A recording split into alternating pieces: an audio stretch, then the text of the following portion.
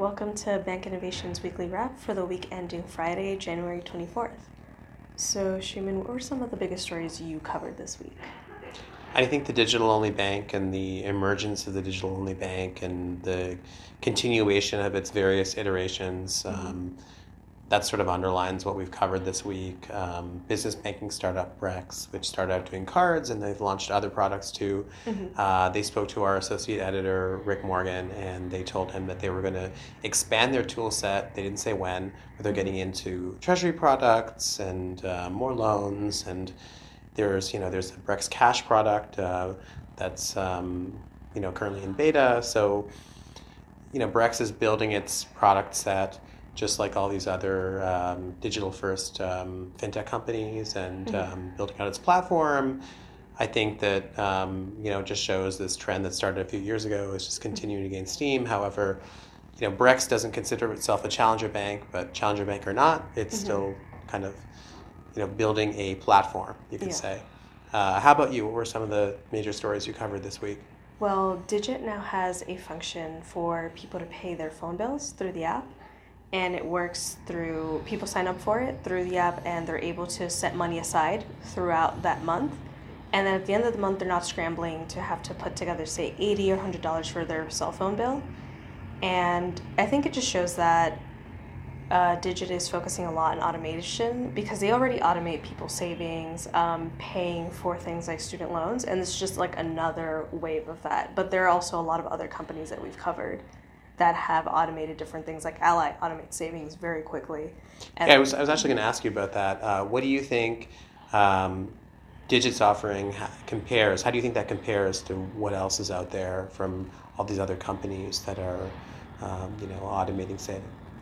Well, I think that other companies are catching up to automation really well. So it's kind of giving Digit a run for their money because, you've written about Capital. I think Digit was one of the early companies that automated savings, and now there are many companies doing that, and they're taking it several steps further, like they're dividing up your paycheck, and they're doing all these things that are, I've written about Capital, and they essentially have this thing called Payday Divvy, where they divide your paycheck up immediately. Yeah. I think that's where Digit wants to go, but you have companies like Capital that are already there, so it's going to be interesting to see if they're able to differentiate from what's out there already.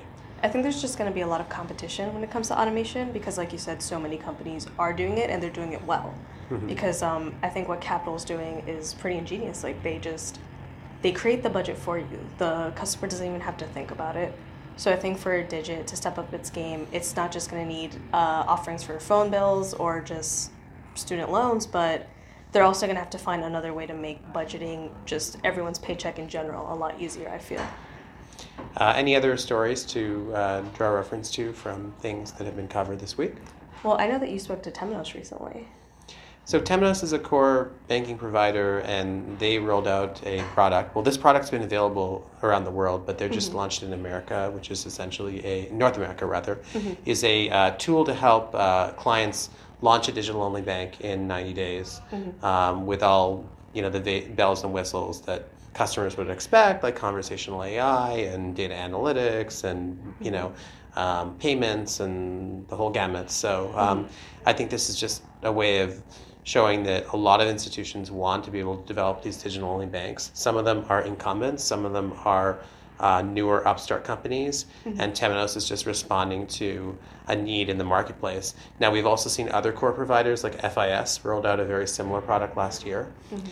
So actually, since I wrote this story, I've had a number of sort of upstart, newer core providers come back to me and wanting to explain their story about why their offerings are,